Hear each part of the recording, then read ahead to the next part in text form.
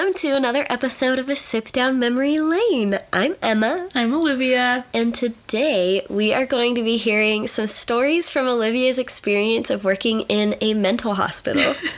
Yes, it should be very interesting today. Yeah, I've heard some, but I'm excited to hear more.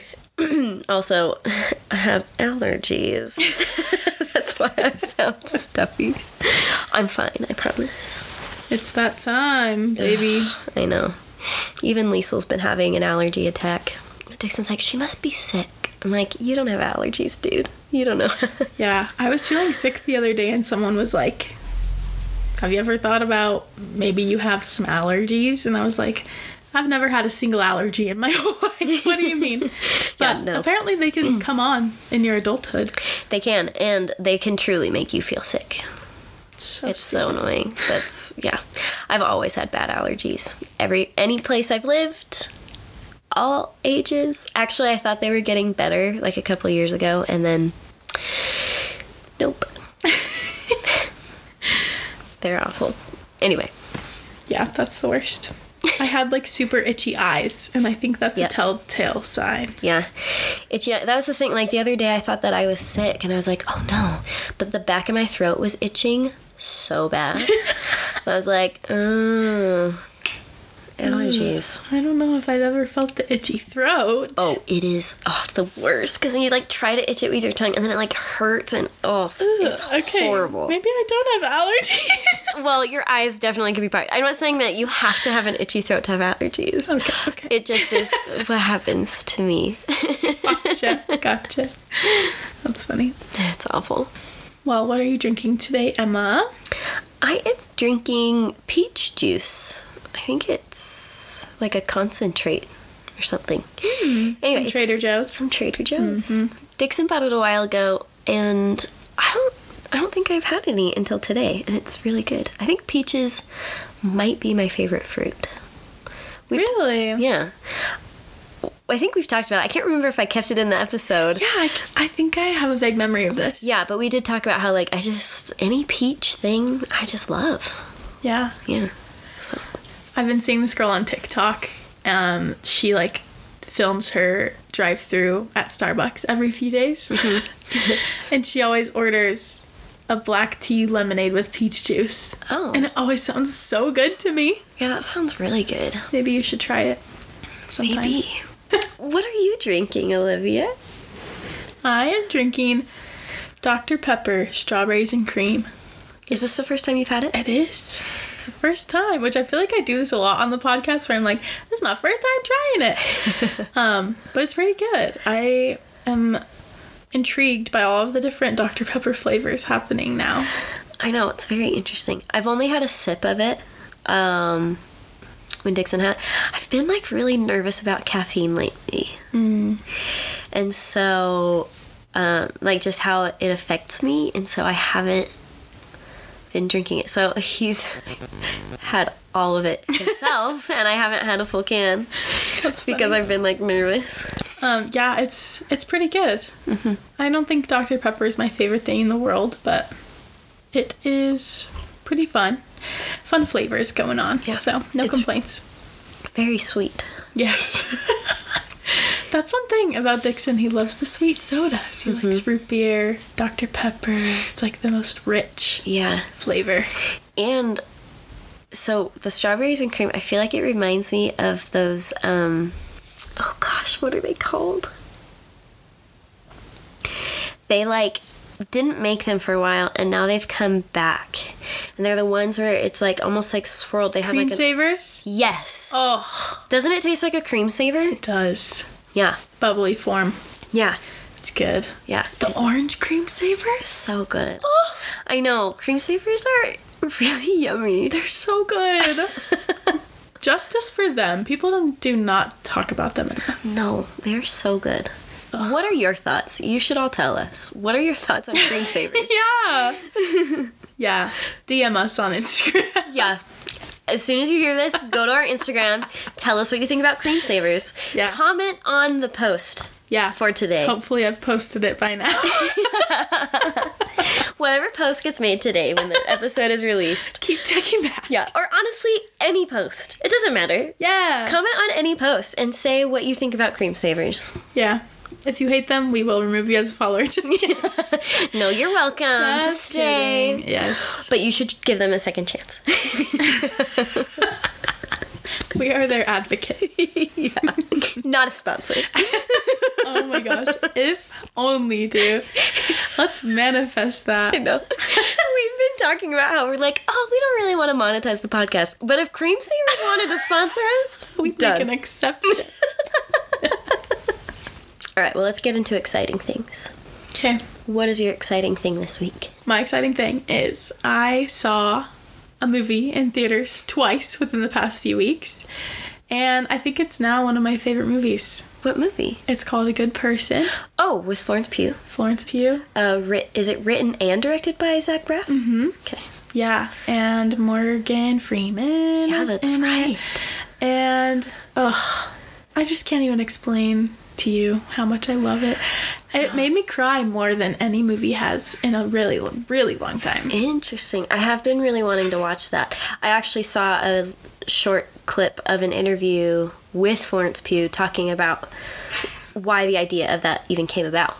Oh, really? I didn't see that, but I've had another friend tell me they saw that interview too. Yeah, it was interesting. I didn't realize, first of all, I didn't realize that Zach Braff it was his movie. I knew that they were working on a project together because they were dating for a while and they broke up recently. Really? Uh-huh. Oh my gosh, spicy. Yeah, but I guess they've been very professional though and very complimentative. Complimentary? Yes. Thank you. Complimentary of each other, right? Like being like, oh yeah, they're just really talented. We really appreciate each other, and that they've been able to work together even after breaking up and stuff. But yeah, she talked about how like he had within a short time period, I think he lost his dad, his sister, and one of his really good friends. Whoa. Something like that. So three people that were really close to him he lost within the same amount of time. And anyway, I guess that inspired this. So it was a lot of like emotion that went into it. But yeah, it looks amazing. Yeah, it's really good. Like I saw it with one of my friends and then immediately I was like, okay, whoever wants to see this next, I'm going with them because one thing about me is I will rewatch a movie. Same. I will always be rewatching my favorite movies. Dixon cannot do that. Yeah. But I totally can. Yeah. I get it. I get not wanting to rewatch things, but for some reason, I just love doing it. So, yeah, I went to see it twice and cried both times at all of the same parts. Which means I will definitely cry. Yeah, if you want to see it, Emma, let me know because I would love to, except it's only playing in certain theaters. That's okay. But it is playing at the Vineyard one. Oh, pretty close. Yeah, I haven't been to a movie theater in I don't even know how long. I don't remember the last movie I saw in theaters. I love a movie theater moment. Oh, same. For a while, it was like there were all these good things that came out while I was pregnant. Mm-hmm. And I had to pee every 5 minutes. And I cannot miss what I'm watching. If I step away to grab a snack from the kitchen, what I'm watching will be paused. Like, I can't even just, like, hear it because I want to be able to see what's happening. I'm going to miss something, right? Okay. So then we didn't go then, and then we just haven't gone since we had Liesel. We really should go, actually. That would be fun. Before it's not playing anymore because... It would be fun to see it on the screen. Yeah. It'll just be a little girl's night. Yeah. We should do that. Get some snacks, get some popcorn. It's so fun. Little sister's night. Let's do it. Okay. Okay. What's your exciting thing? So by the time this episode comes out, it will have been long past this moment. But I had my birthday on Monday. Yeah! Which was awesome. 29. So, first of all, I got to make a video to that clip from New Girl when Schmidt is like, 29? And I've been waiting for that. Because that trend just came about like a couple months before my birthday, and I was like, oh, perfect. I'm gonna do it. Yeah. And I don't usually advertise my birthday because it makes me feel awkward. I, funny enough, like, love other people's birthdays, and I'm like, you have to celebrate, and we have to do things, and then my birthday, I'm like, please don't even talk to me about it. Mm-hmm. I'm a total hypocrite, but I really enjoyed this birthday. And, coming up on 30 next year kind of feels cool. I thought that would always feel old, and now I'm like, no. I almost feel younger than when I was 25, even though my body does definitely not feel younger. But I was able to have a day where I didn't do anything, and I didn't feel guilty about it. And I played for an hour on the Switch, Breath of the Wild. Shout out. And then Liesel was playing in her room, and I just laid on the ground and kind of closed my eyes and let her play, but then I at least was in there and aware of her, and I kind of play with her. I got to take a little nap, I got to take a bath, and then we went to my favorite restaurant for dinner called Communal, which if you live in Utah, you should go to Communal in Provo. Yeah. It's so good. And so it's just a good day, and I think probably one of the best birthdays I've had. Oh, yay. So it was really good. Yay. So, yeah. I'm so glad you had a good birthday. Thank you. I'm so annoyed I didn't get to see you, but it's okay. That's okay. I know. That was one thing. I was like, did I try to see all these people? I also been so focused on Liesel's birthday since hers is 3 days after mine.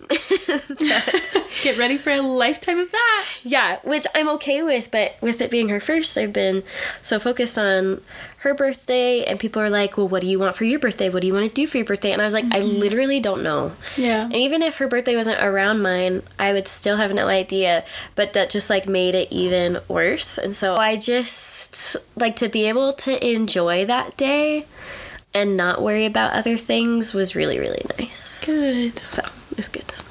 Yeah, sometimes birthdays are so stressful because you have to make so many decisions. Yeah.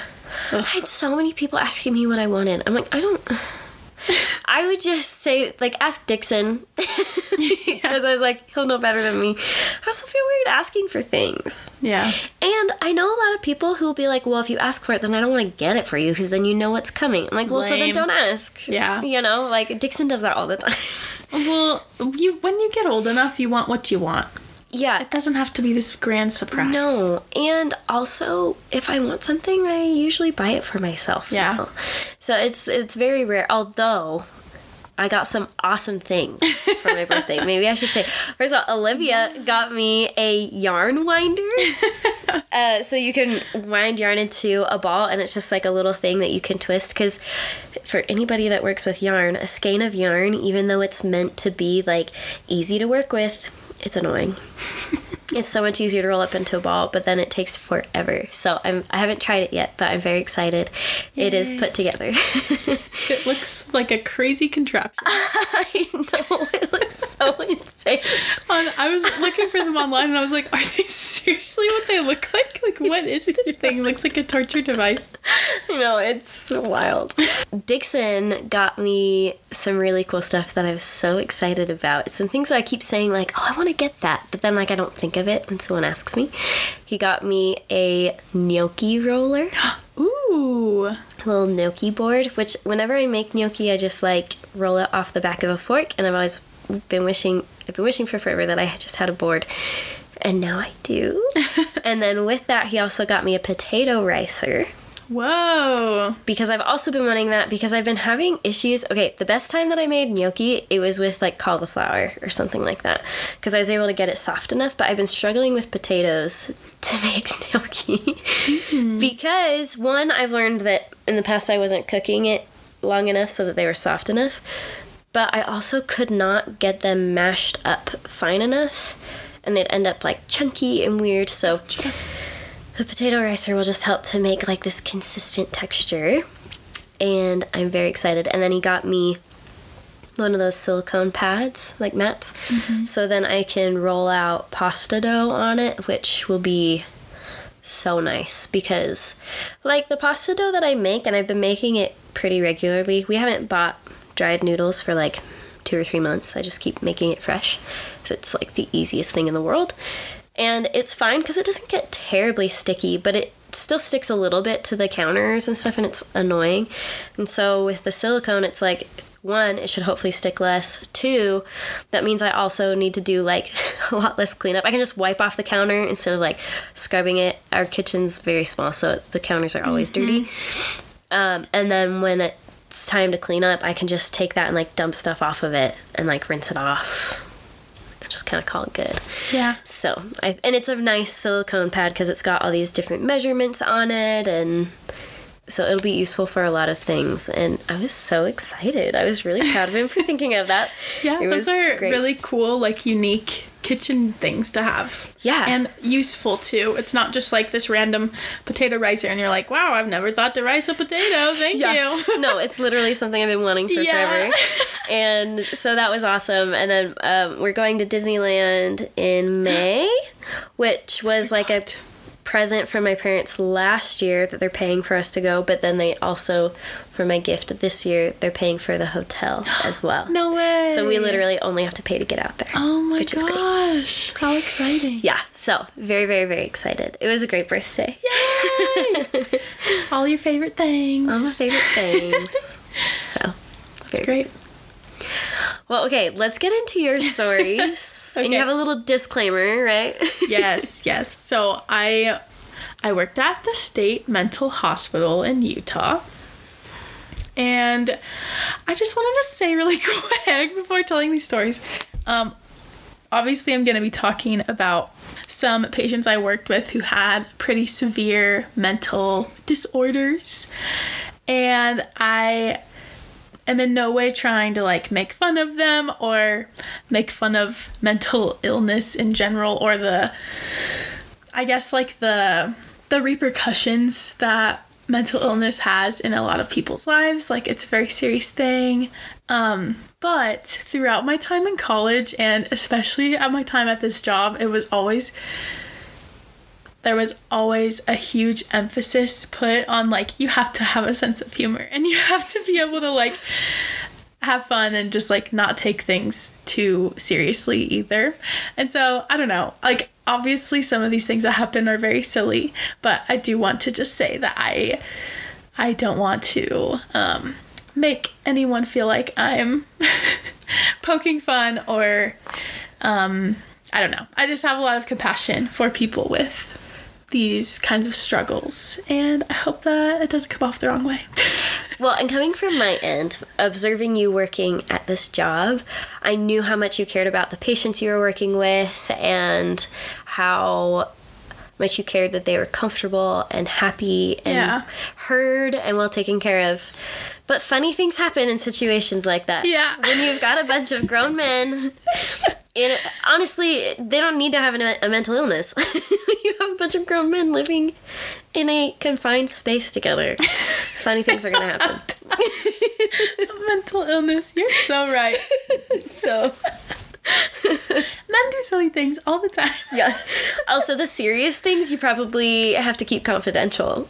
Yeah. So you can't really share them. That's true. Yeah. A lot of them. I'm like, he was on this medication. Yeah. Oh my gosh. So to preface a few of these stories, I worked in a unit that was specifically for men who have criminal charges and also have severe mental illnesses that they're being treated for. And basically they were receiving treatment so that they could go to court and stand trial for the charges that they have. So, you know, some of these guys have done some pretty severe things in society. But they have the biggest hearts, okay? Right, because they were there because they weren't even deemed competent to understand their sentences to go to prison. Yeah, exactly. So, the purpose of them being in that unit was to regain competency, is what they call it, to be put on medications, to be going to therapy, receiving treatment, to regain some of their mental capacity that they have lost due to mental illness. So, I'm trying to decide which story to start with. Well, I want to add something to that. Okay. I think it's a really cool program, and I know we're going to get into some funny stories, so I'll say one last, like, serious thing. I think it's a cool setup because you think about how many people just get thrown into the system, one, unfairly, and two, that maybe don't fully understand what's going on.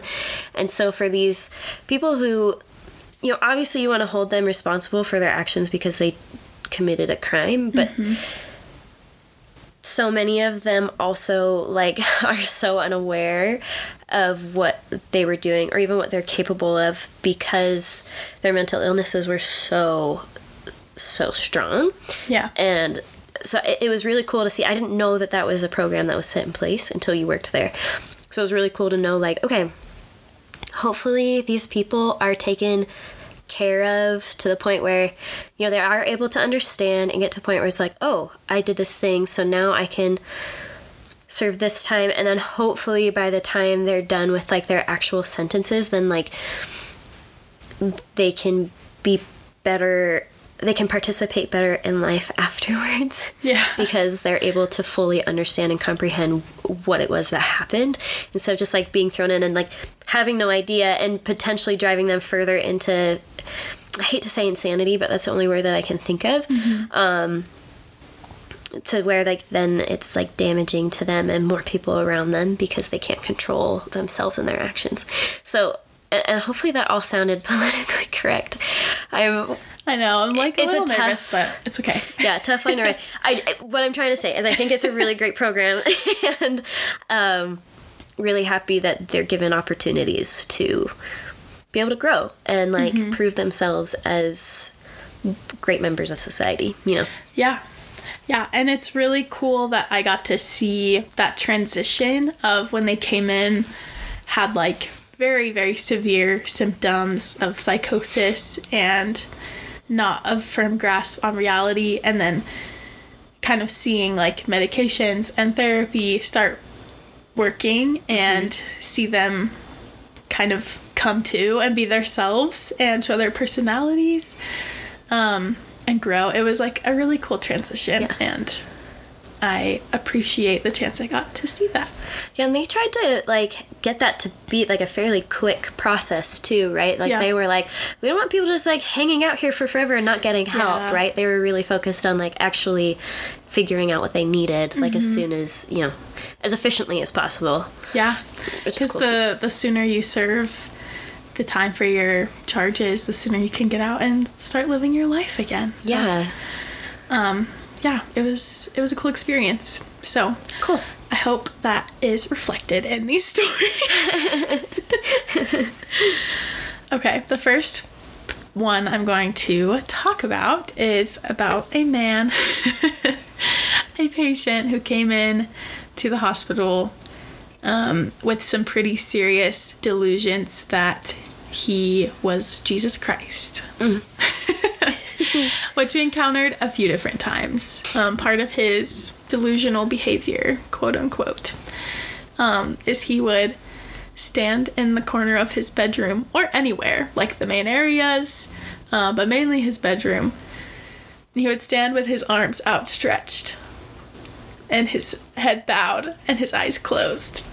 And that's how you would know that he was in his meditative state, and he was receiving judgment for other people, is what he would call it.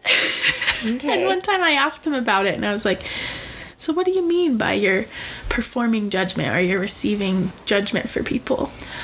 And he was like, oh, well, I can just, like, look at someone and start meditating about them, and I'll know whether they're gonna go to heaven or to hell. And so I was like, ooh, this is so interesting. I wonder what he would say about me. First of all, what I love is this is not you being like, oh, I'm going to mess with him. You're like, I genuinely want to know, am I going to heaven or hell? I know. I'm like, am I a good person? Yeah. In the eyes of this mentally ill man? Honestly, I think you're... the fact that you're like, this is real, sort of, is, like, funnier to me than the fact that he thought he was Jesus Christ. I know. You're like, I truly want to know. I know, just tell me. Yeah, so I asked him, I was like, so what do you think about me? Where am I going to go? And he was like, oh, for sure, heaven. Of course, blah, blah, blah. Yeah. I was like, that's what they all say. So You should. That was a funny thing to say. You should. Really, truly, you're an angel. So, a few days later, we were handing out cups of coffee, and this patient in particular loved himself a cup of black coffee, and they were allowed to have 2 cups of coffee every day. He had already had his 2, and he came up and he saw that there was like some coffee in the coffee maker still, and he was like, hey, Olivia, hook me up with an extra cup of coffee. And I was like, sorry, I can't do that. I'm not allowed. It's part of your medical stipulations. You can only have a certain amount of caffeine, whatever. He was like, okay, fine, whatever. Then at lunchtime, he asked for extra mayonnaise packets. And they were only allowed a certain number of condiment packets a day also. This was most of my job, just like policing things. Right. So these 2 events happened in the same day where I was like, sorry, you can't have those. I'm cutting you off. And then after this mayonnaise incident, he comes up to me, looks me dead in the eyes, and he goes, you know what? You're going to the depths of hell. I've changed my mind. I was like, the coffee and the mayo, they did me in. They did me dirty. Shoot. You can't, can't deny a man his mayo. He was a really funny one, and surprisingly, that was not the last incident of a patient believing they were Jesus. So That's a fascinating thing. yeah, it happened multiple times. Yeah, there are a lot of people that you hear about that they have mental illness and they commit crimes and they do claim that they're Christ. Yeah. It's fascinating. It really is. This next story is probably one of my favorite patients that I worked with, just because he would do the wackiest things. And he was pretty nice for the most part. He had this quirky little thing where he would drink copious amounts of water on purpose to try and vomit up his medications because he didn't want to take them. But he was on like forced meds, so he had to. Yeah. So he would drink water constantly, and we had to like cut him off on his water intake. But we had a new person there this day that didn't know about the water intake situation. So they were giving this guy just cup after cup after cup of water. And we were like, oh no, we gotta cut him off. Before we could cut off the water situation, he starts throwing up into multiple foam cups. I've heard this story. I didn't know it was multiple. Yeah. Or I can't remember if there were multiple cups or if he just kept puking into the same cup and then like dumping it out. But regardless, he had puked into this foam cup. And he was just walking around with it. And I was like trying to get him to do this task. I didn't know there was puke in the cup. And he goes, here, hold this for me. And because he had been drinking so much water, it just looked like a glass of water to me. Yeah. And I did not realize it was puke until a few minutes later when my coworker told me. But yeah, I was just carrying around this cup of puke for a few minutes without realizing it. And then he just took it back. And then we then told him that he was not allowed to drink any more water. So he drank the contents of that cup. He was like, well, fine. He was like, this is basically water. Okay, this one is kind of fun. and funny. Which this doesn't even have to do with someone being delusional or mentally ill. This one is just like an interesting, fun experience I had with a patient. For some context, I was really good friends with one of my coworkers who is also gay. Which, that is a key component of this story. Not because Olivia doesn't want you to think she was in love with him. Yes. That is a key component because he, for obvious reasons, would not share his sexual orientation with the patients because, you know, it's just, you don't want to share too much personal information. It just gets messy. And it gives them more fuel to, like, be rude to you and whatever. Mm-hmm. So nobody knew that he was gay. We were the best of friends. We would chat all the time. And pretty much everyone thought that I was in love with him. All of the patients thought I was in love with this boy. And it was really funny to, like, see them be like, oh, you're not talking to him as much today. Are you guys in a fight? Like, they would say the funniest things because they thought I had the biggest crush on him. One day, a patient was like, hey, have you ever had your palm read? And I was like, I can't say that I have. And he was like, well, you're in luck because I'm a palm reader. And this was a patient that was pretty much constantly making comments about, like, us talking a lot, us spending a lot of time together. So he was like, let me read your palm. And I was like, okay. So I hand him over my hand and he's like looking hand him over my hand. He's like looking at all these lines on my hands and he's like tracing them with his fingers and he's like closing his eyes. He's like, okay. And he goes, your palm is telling me something. Your palm is telling me that you are infatuated with one of your coworkers. I was like, is that right? Is my palm telling you that? And he was like, yeah. And I can tell by the way you're reacting that you're infatuated with one of your coworkers. And I was like, yeah, that's so interesting. I don't know what you mean. And I just played dumb and he was just like, is it this person? Is it him that you're infatuated with? And I was like, nope, it's not. And he was just obsessed with the idea of us being in love with each other. You're infatuated. Infatuated is just such a funny word, too. Yeah, that's another thing that made it funny. Is like, not just him thinking that we were in love, but also him using that word. Yeah. It was just a funny little experience. He told me also many stories about him, like, performing energy work, which some people really believe in. Yeah.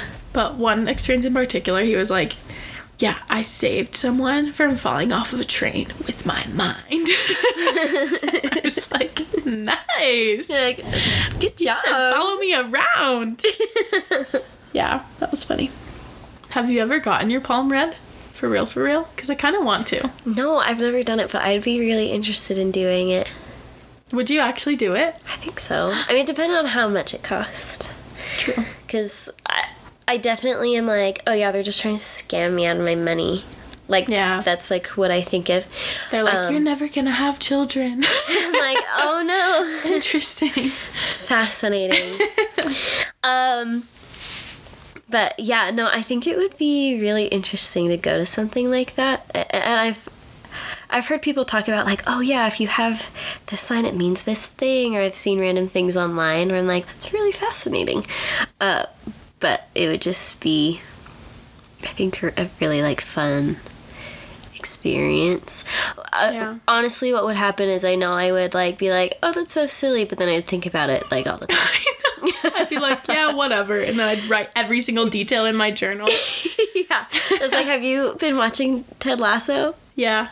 So, like, all the stuff with Rebecca. Uh-huh. Spoilers, if you're listening. Oh, yeah. Sorry. Rebecca, like, with all of the, like, fortune teller stuff. I'm like, I would be Rebecca. I would read into everything and, like, be like, did you really say shite and knighting armor? You know, you said those words, right? Like, I would be like, a green matchbook. Yes. Yeah. So. Yeah, I feel like I would totally believe it. Yeah. Honestly. I would be like pretty into it. Also, though, it makes me think of Pee-wee's Big Adventure. Have you ever seen that? No. He goes and sees a fortune teller. I can't remember if it's a palm reader or not, but he goes and sees a fortune teller, and he's trying to find his bike because somebody stole it, and she tells him it's in the basement of the Alamo because she sees like something about a basement and something about the Alamo like somewhere else, and it's like making stuff up, you know. Oh, okay. So then when he's like asking about the basement of the Alamo, people are like, you're stupid because there's no basement in the Alamo. Aww. Anyway, That's cute. it's a goofy movie. Not a goofy movie. Not the goofy movie, but a goofy movie. It is, but it is goofy. The a goofy movie. That movie actually used to give me nightmares. Not like true nightmares, but I liked watching it. But there's this part that always freaked me out. If anybody's seen it, Large Marge. Freaked me out. Yeah, there's this scene where he gets in a truck with Large Marge, who is not technically alive, and her face does this thing where, like, I think it's like claymation, but her eyes pop out and all that. Anyway, as a kid, it freaked me out. Now, as an adult, I don't think it would scare me, but I also haven't watched it since I was a child. Oh my gosh. I think I would have, like, anxiety about it because of my fears when I was a kid, but I wouldn't actually be scared. Oh. Anyway, you should watch Pee-wee's Big Adventure. Okay, I'll put it on my list. Truly, it's a masterpiece of a movie. It's like so dumb. But it's so funny. I mean, Paul Reubens, like, committing to the Pee Wee Herman thing for so long, just that was who he was, is so fascinating to me. You know, with us talking about mental illness, was that I don't want to say that Paul Reubens has mental... He probably does. Everybody has some sort of mental illness. But, like, what... Was it, like, a protection type thing? That, like, I can protect my identity if I'm somebody else? Or, like, a creative quest? I don't know. Okay, my next story is about a very large... Speaking of Large Marge... We can call this man Large Marge for the sake of this story. Because he was large and he was spooky.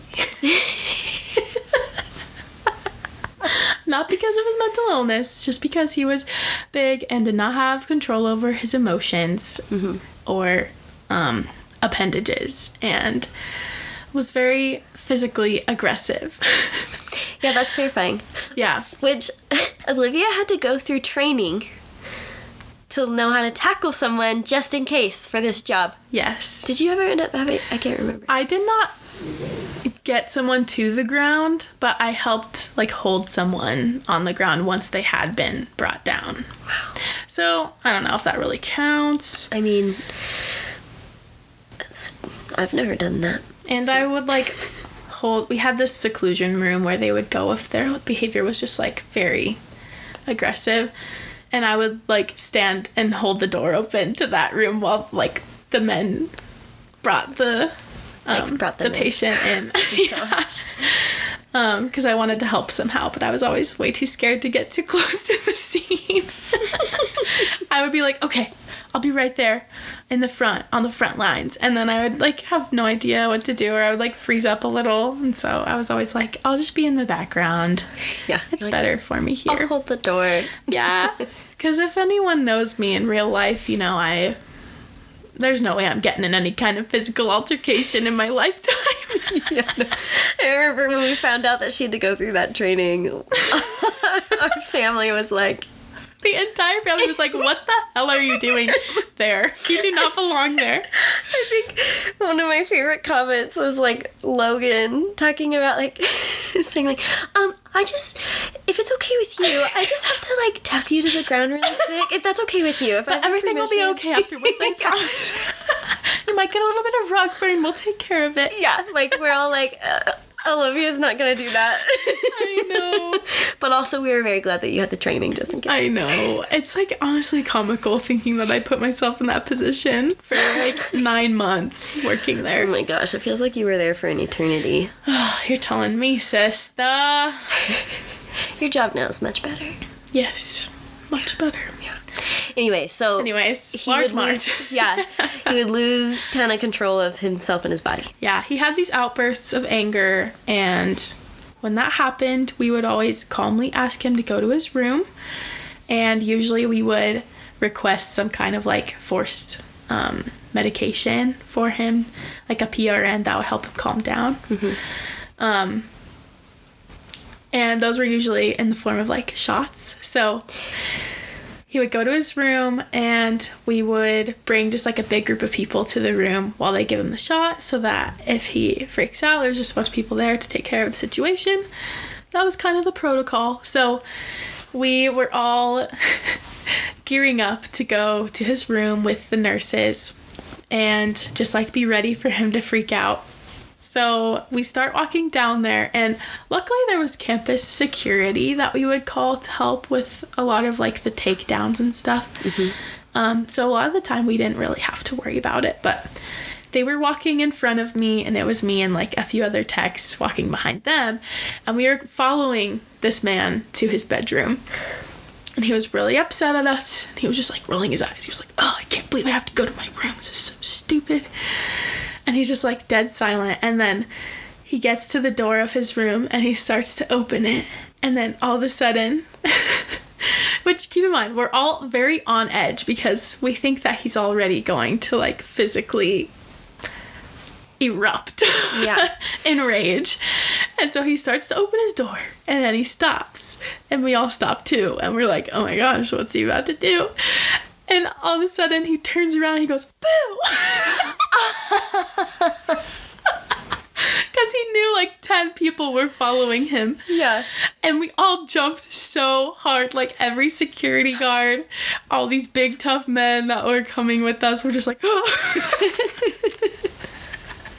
And he starts laughing hysterically. He's like, "I got you guys so good."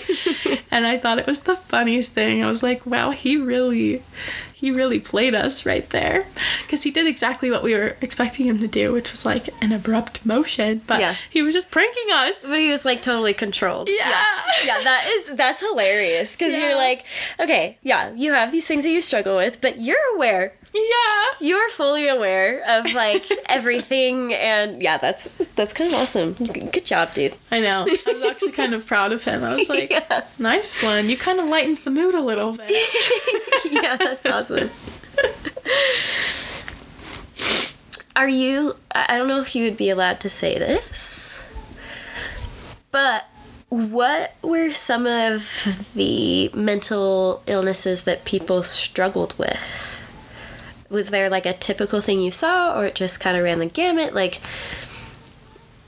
I don't know. And again, are you even allowed to tell me? Yeah, I mean, in general, there was a lot of schizophrenia. Mm-hmm. So people hearing things and seeing things that were not there. Mm-hmm. And having delusions and, like, paranoia also. Yeah.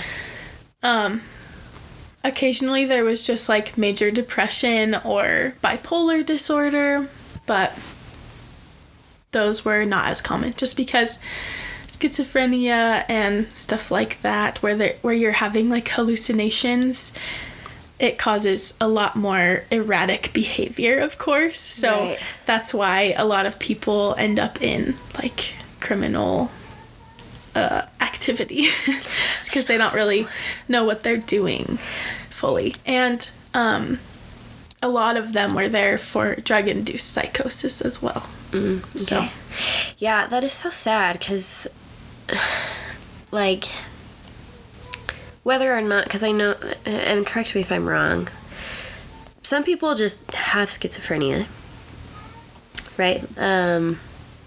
Yeah, like born. Genetic. Yeah. And then there are others that it is brought on because of drug use. Mm-hmm. or exacerbated, I guess. Yeah. Maybe that's not the right word to use. I was going to say, I mean? like, I'm thinking of somebody that has been, like, it's like a protection because, like, they've been treated poorly or been through, like, really tough situations. Like trauma response. Yeah, that's what I was thinking of. So it's just sad because it is something that, like, not that you can put different types of mental illnesses on a scale necessarily, but sometimes you definitely can. I think you definitely can, but I feel like in my mind something like schizophrenia, or you think like multiple personality disorder, or like borderline personality disorder, I feel like is something you can kind of lump in these. They're so extreme and I feel like are the hardest to gain any sort of control over. And so, like, I hate to say I'm not shocked that is, like, mostly what you saw in this situation, but it also makes me, like, even more sad because, you know, and I know from, like, hearing you talk so much about your experience there that, like, deep down these guys, they're, like, really good people that just end up in unfortunate situations or have episodes where they lose control and are not even aware of what they're doing, and which again is why, like, I think it's so cool that they have these programs available to these people. But yeah, again, not that you can, like, totally put it on a scale, but I do feel like episodes in those sorts of things, like, they completely are losing control of, like, who they are and what they are doing, and that's a pretty common thing in any sort of mental illness, but I feel like more extreme things happen more often with people with those types of mental illnesses. And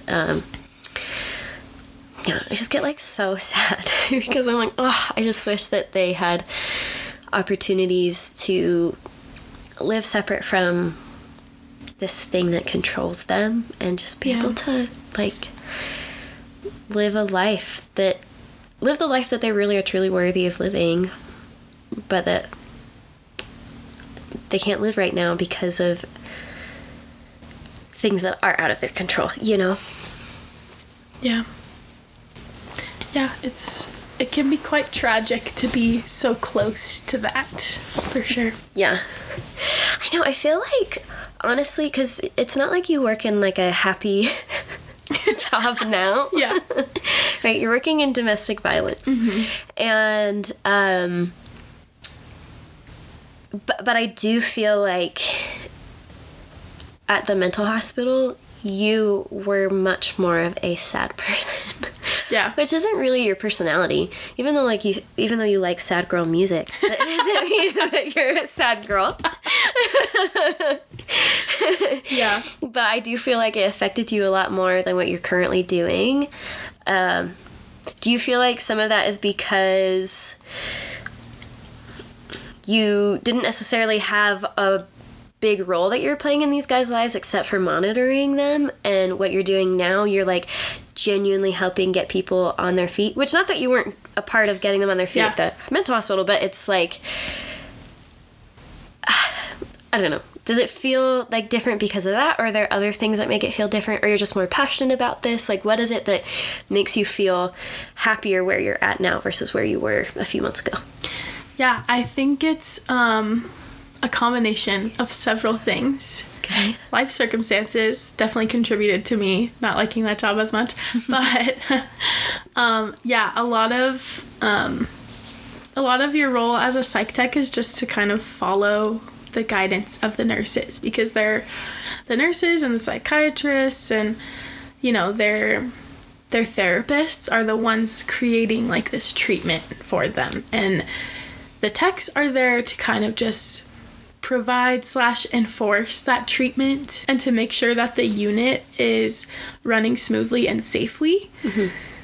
And so I didn't feel like I had a huge role in, like, influencing these guys. And selfishly, I think that's a lot of the reason why I wanted to be a social worker, is so that I could, like, help people and, like, see the fruits of that effort and see people's lives actually improve, because it makes you feel good, you know? It's, like, very rewarding. But it was also the setting, like, you're kind of just prepping them to go to jail a lot of the time. Which is so sad. Yeah, it can be a very dark thing because a lot of them don't even want to leave once they're better because of, like, the circumstances they're facing outside of the unit and in society. Some of them have made decisions that are, like, going to affect their lives forever and their relationships with their family forever. And so that was also really sad, like, seeing them be remorseful for those things and having to face consequences for things that weren't really their fault, technically. Yeah. There's also some culture stuff, I think, that was really hard working there, but I don't know if I should get into that, like, staff-wise, so. Oh, yeah. I don't think I should. But yeah, in my new job, I have a lot more independence. Like, if I think of something new and creative that could help a client, I am, like, free to try it out, and I'm not working with them therapeutically, so the stakes are, like, way less than at the hospital. But yeah, it's also just, like, a much more hopeful environment that's good for me. So there's a lot of different factors. Yeah, I don't know if that answered your question. It totally does. No, it makes sense to me. I think I would kind of feel the same way, where it's like, well, one, I don't feel like I'm making a difference. Two, like, there are things that they are literally forced to do to help them find this competency, as you talked about. And then where you're at now, where it's like, okay, well, you're problem solving rather than just, like, responding to treatment or to what treatment needs to be and stuff. That definitely feels a lot more satisfying. Yeah. And you know, for some people, they might just like being able to, like, make sure that things are being, you know, dealt out the way that they're supposed to and stuff. So this isn't like everybody should feel the way that we feel, but I totally relate to you. Yeah, and it makes me feel a little bit selfish, like I said. Like, I don't know. Like, I know that I did make a difference working there, but I think for me, I just, like, didn't feel rewarded by my effort very often, and I know that some people don't need that, but I definitely do. Well, it would be really, really challenging to be like, wow, like, we helped you to get to a point where, like, you're better, and then now you just have to go to jail. Yeah. Whereas, like, where you're at now, there's the potential of, like, oh, I can help you get better, and then you have a completely better and different life than what you were just living. And, like, that's really cool. Yeah. There's an immediate happy result that could happen. Yeah. I know, I knew a few people there that had been there for decades just working as psych techs. And I thought that was amazing that they could, one, mentally and emotionally handle that work for so long.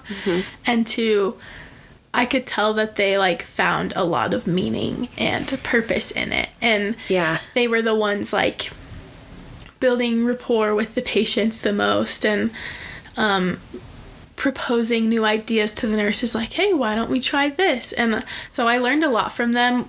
Like, you can make your position a lot more than what it looks like on paper with, like, building personal relationships with everyone around you. So that was, like, probably the biggest lesson I learned there, was, like, this job is what you make it for the most part. Yeah. There's always things out of your control, but I think, it's all about your perspective. So, well, it's really cool to see people who are passionate about their job, no matter what it is, right? Like, there truly is something out there for everyone, and then to see people who just fully, like, take a job and commit to it, and they are so passionate about it, is really, really cool to see. It's inspiring, no matter what kind of job you have. And so to know that, like, there are people in that world that exist there that are passionate about it, you're like, okay, there's a lot of good going to be done for the people who are living here. Yeah.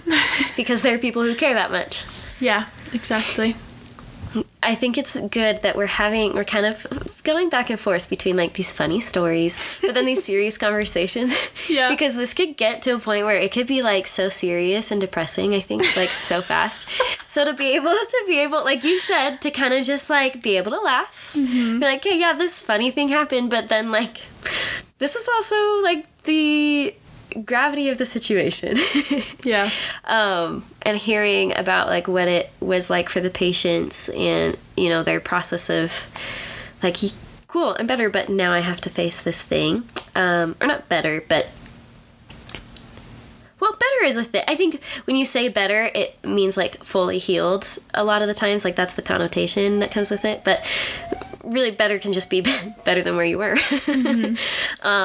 Improvement. Yeah, improvement is a better word. So to see this improvement and then to have to face this really tough thing afterwards and not really know what is going to be the outcome, that was really hard. But and then to witness all of that, but then to also be able to be like, you know what? It's funny. Some guy barfed in his cup and I held it for a while. Like, and then he drank it. oh yeah, I forgot. I will say, so, you know, obviously I also am not like a therapist or psychiatrist. People think that I am. Really? Well, you know, they come in and people just treat their hairstylist like they're their therapist. I thought you meant people like actually just ask you. No. Are you a therapist? No. That's so funny. I guess I did kind of say it that way. No, people don't ask me that. But yes, like people will treat me as if I am their therapist a lot of the time. And like that's fine, but it can be overwhelming for sure.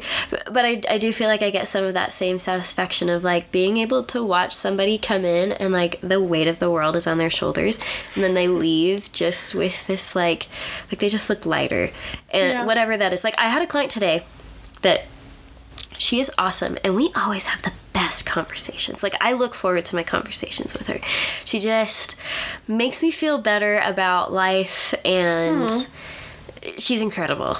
But today, you know, we were talking, and I haven't seen her since before I went on maternity leave, so it's been quite a while. I mean, it's been over a year since I've seen her. Yeah. And it was, you know, fun reunion. It was really great. But she said, she's like, you know, I've been having a really tough couple of days. Feeling overwhelmed. I haven't had any time to myself. Are you okay if once we talk about my hair and get washed, that I just listen to my book and we don't talk? And I was like, yeah. Aww. Of course. That's amazing. And, you know, and when she left, she's like, thank you. I just needed that so badly. And, you know, we also had the conversation of, I was like, okay, are you cool with me just taking the inspiration and just, like, going for it so I don't have to ask you questions and just kind of, like, seeing where this leads us? And she was like, yeah. And, you know, I was able to just, like, do my job and give her her thing, which, by the way, if you need silence when you go get your hair done, don't feel embarrassed to ask. And if your stylist is going to be rude about it, maybe find somebody else. You're like, they probably need it. Honestly, that's the thing. If you as the client desperately need it, then you need it. And guess what? Your stylist has been talking all day, every day. So a little bit of silence is good for us too. Like, don't be afraid to ask for what you need. But that it's... Yeah, even though I'm not in the same industry as you, it is fun to hear what you talk about versus what I witness in my job, and being able to see a lot of that same, like, relief that people can find through getting help, whatever that help may be. Yeah, and people are people. People are people, and we have a lot of issues, and we need somebody to help us through them. Yeah.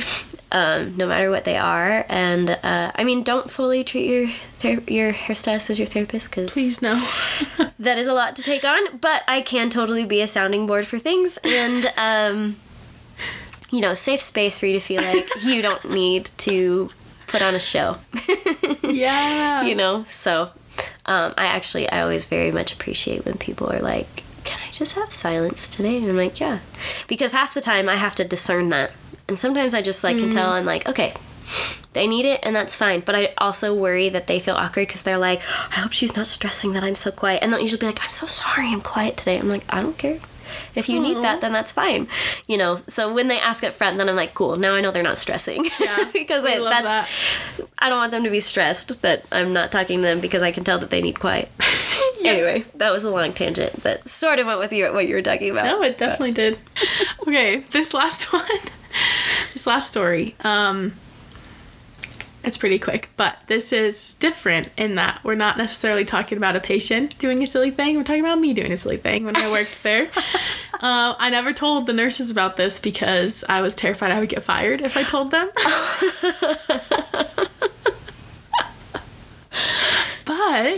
But now you have a podcast and you don't work there anymore. Yeah.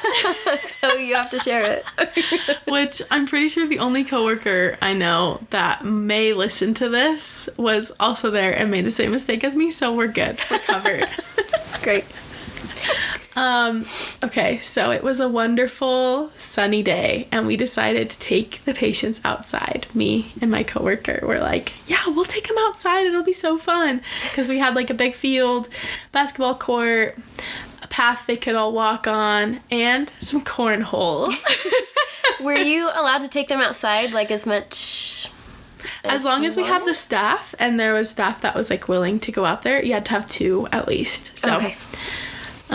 Yeah, we would do it pretty often when it was warm and nice weather. That's good for everybody. Yeah, that vitamin D. Yes.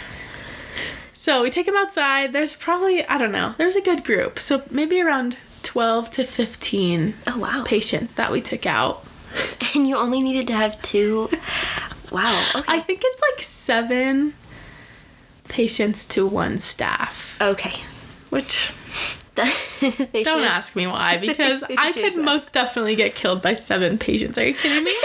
Yeah. They all gang up on me. I don't stand a chance. Yeah, no, that's terrifying. But I did have a button that I could push. Oh, yeah. Where people would come and help me. So I forgot about that. Yeah, you had your button and you had multiple doors you had to go through to get in. Okay, the doors are part of the story. Okay. Thank you for bringing up the doors.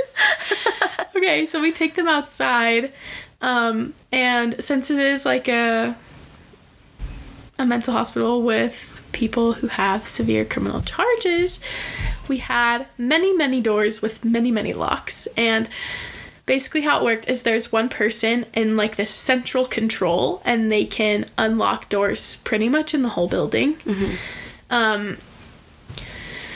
And the way we could get back inside was like buzzing it and saying like, hey, let us back in, this is staff, and they would open the door. Well, we get outside after going through like these 4 locked doors and everyone's having a great time. 2 patients ask me and my coworker if we want to play a game of cornhole with them. Okay. So we're like, yeah, sure, sounds fun. So we start playing this game of cornhole. I'm destroying them, by the way. Amazing. Loved it. Only time I've ever been good at cornhole, which is why I was getting so distracted, okay? Yeah. But technically we were supposed to be keeping an eye on everybody. Right. Oh, no. While we were playing, one of the patients had buzzed in back into the building and he was like going towards the exit, and he actually made it, which we didn't know this until afterwards.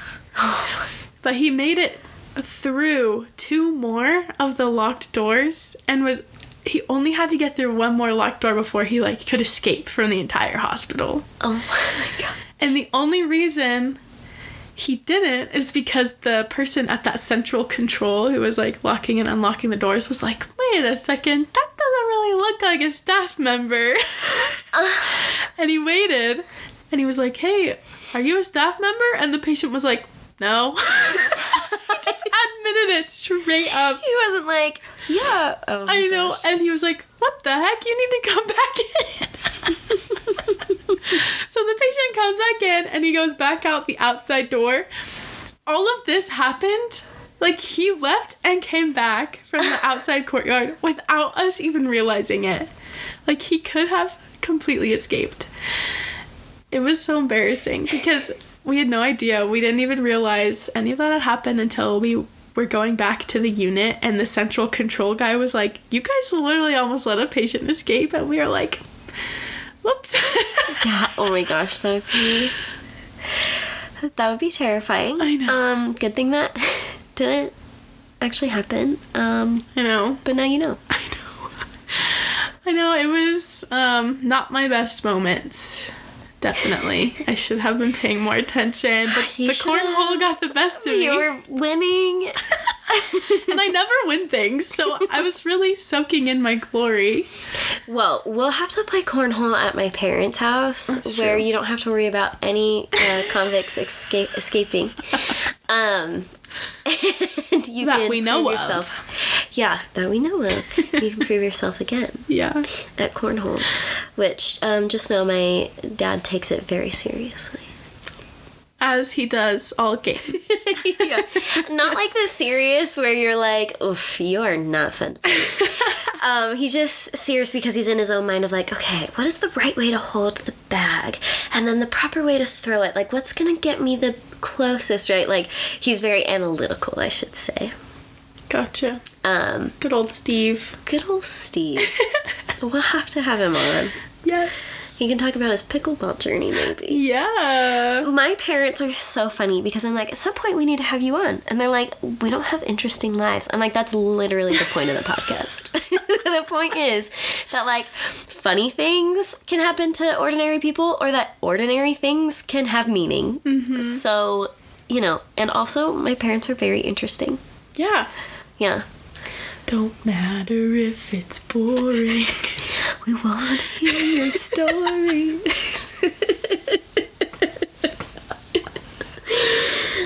That's all I got for today. Those are my stories. Cool. About the mental hospital. I hope I didn't expose anyone too much or break HIPAA in a way I didn't realize. So no one report me. I'm begging you. I think you're probably fine. You didn't even give any specifics. Okay, you're good. And I don't work there anymore. I don't think I can be criminally charged for this. No. I do have one more question. What do you feel like you could pin down, and maybe this will be tough to answer, but what do you feel like you can pin down as, like, the biggest lesson that you learned from working there? I would definitely say the answer I gave earlier of, like, making the most of a position you might consider kind of, like, low on the totem pole or one that you can't really be influential in the way you want to. I think with the right amount of, like, reading the room and being a hard worker, I think you can make a lot more out of that kind of situation. So I really learned that. I also think it was just a good reminder to me to treat everybody as, and this is so hard to say because it's like, how do you even do that? It doesn't make sense sometimes. But to separate people from their choices sometimes. Yeah. And it's like the opposite of what you want to do a lot, which is like, okay, you believe it, so prove it. Show me. Right.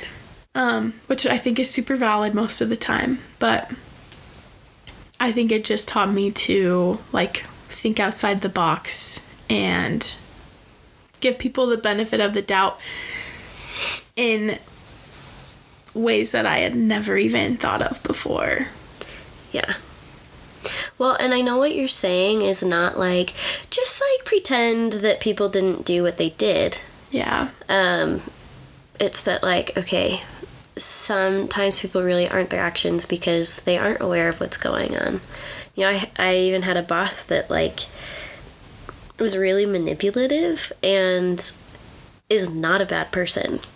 Like, I genuinely don't think that he is aware that he is manipulating people. It is, like, just not something that he can even, like, think of in his brain that that's what he's doing, but it is 100% what is happening. And I've had to work on that. That, like, oh, you know what? Yeah. He is not a bad person who wants to ruin my life. He just has this thing that he hasn't quite figured out about himself.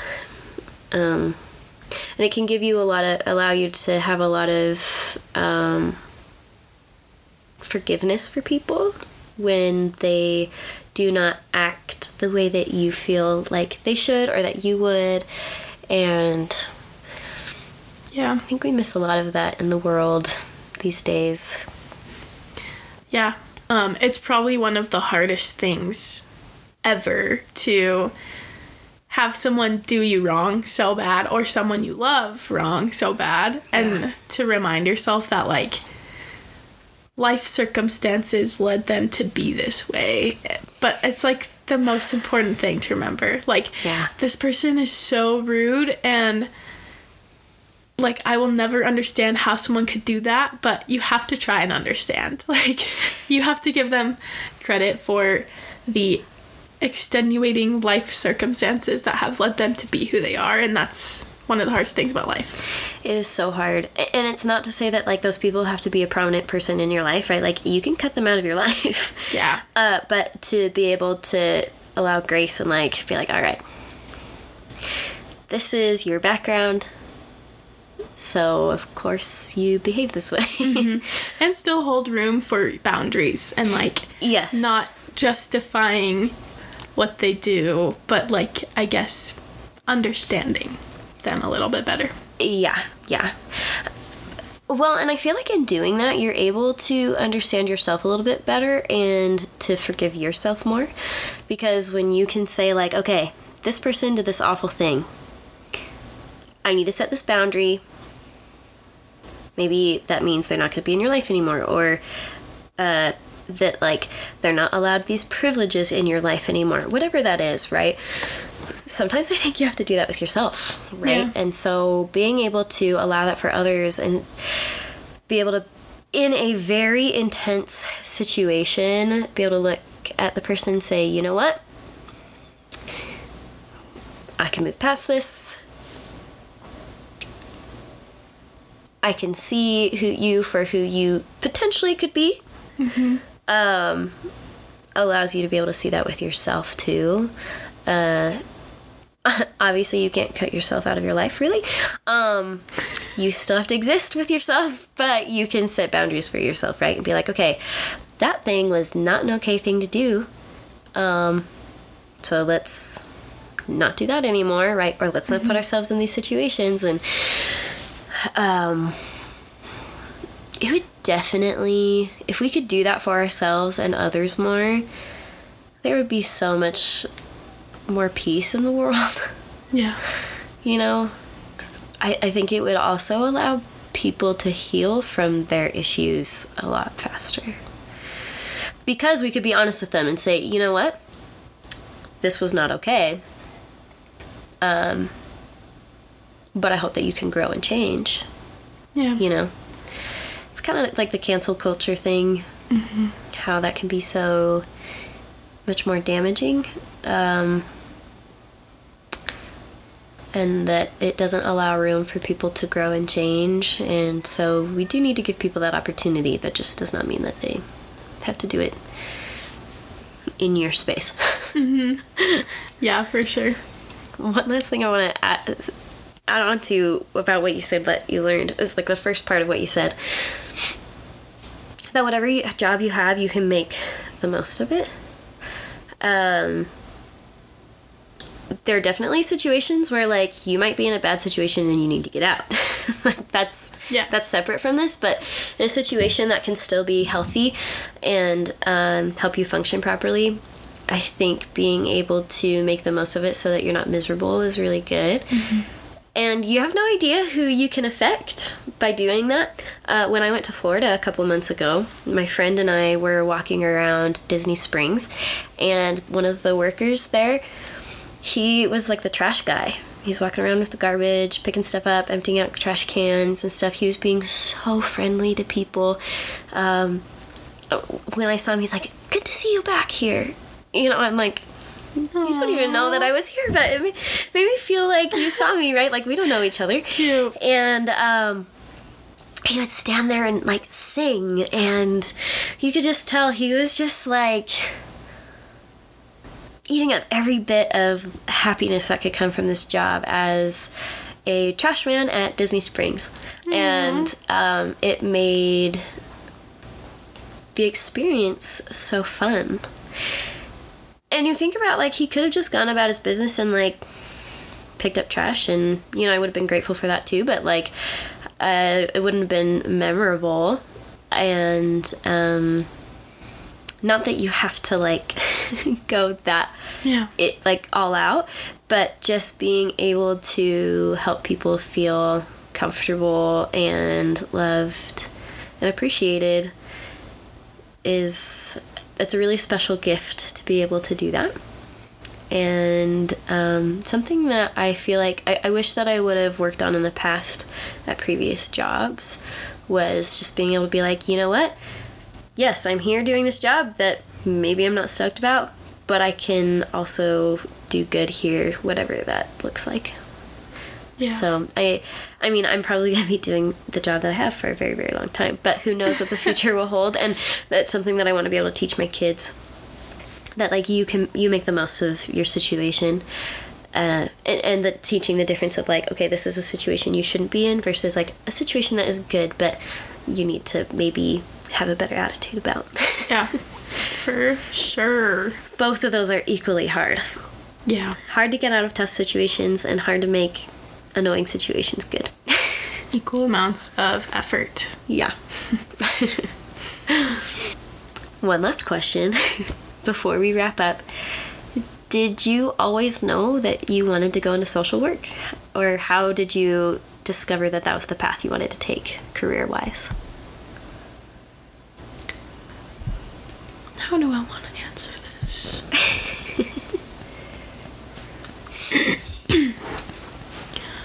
I definitely did not. I didn't even really consider social work as an option as a career. Like, it just didn't even cross my mind at all until I was literally about to graduate high school, and I had to decide on a major for the college I was accepted to. Did not get into multiple. I was really dead set on doing journalism and writing and maybe doing, like, some photojournalism kind of stuff. Did you do that stuff in high school? Yeah. Okay. I got to be the editor-in-chief of our school newspaper my senior year, which was so fun. That's really cool. I got to pick, like, the main front page article and write it every month, and awesome. It was just, like, one of my best one of my best high school experiences, hands down. Mm-hmm. My last article that I wrote for the paper was on mental health, because I had this friend who did some really cool art inspired by his own mental health struggles. Mm-hmm. And I was like, I bet this is super relatable to a lot of people, and I haven't really thought about it. And at the time, mental health was heavy on my mind because of some people that were close to me going through some really difficult times. Mm-hmm. And so I wrote this article all about mental health in our school, and, like, I interviewed a bunch of students. I interviewed the school social worker, and it just kind of opened my eyes to how much I cared about it. And so I decided that I wanted to do social work because I wasn't exactly sure, like, in what way I wanted to help people with these kinds of struggles, but I knew I wanted to be a part of that. Yeah. So that is kind of what led me to it, which is kind of a fun story because, like, in my pursuit of just, like, following my hobbies and doing things I thought were fun, I figured out this really meaningful thing to me. Yeah. And the fact that you, like, stuck with it. Yeah. Right? Because so many people change their majors a million times. Yeah, which, don't get me wrong, I did have my doubts a few times. Sometimes I was like, why did I do this? It's so hard. I wish I just did art or something, like graphic design, and I didn't have to think about all these dark things all the time. But I have no regrets. Cool. Yeah, that's really, really awesome, and I'm so happy to hear more about this, because even though some of these stories were familiar to me and, you know, they were really funny, like I said before, having the balance of both of those, like the serious and the funny, I feel like is a really good conversation, and understanding more about your passion behind what you do is really cool, and I don't think something that we've really talked about. Like, even though I know you're passionate about it, this is not a level of understanding I've had for it. So thank you so much for sharing this today, Olivia. I think this is a wonderful conversation to add to our episodes. And with that, we will wrap up today's episode. Thank you so much, everyone, for listening to A Sip Down Memory Lane. Be sure to follow us on Instagram at A Sip Down Memory Lane and follow us on TikTok at Sips Podcast. And leave us a review, share us with your friends, and check us out what we're posting on Instagram, because we let you know what's coming up every week. And we just love you guys. Have a wonderful week, and we will see you here next Thursday on A Sip Down Memory Lane. Bye! Bye!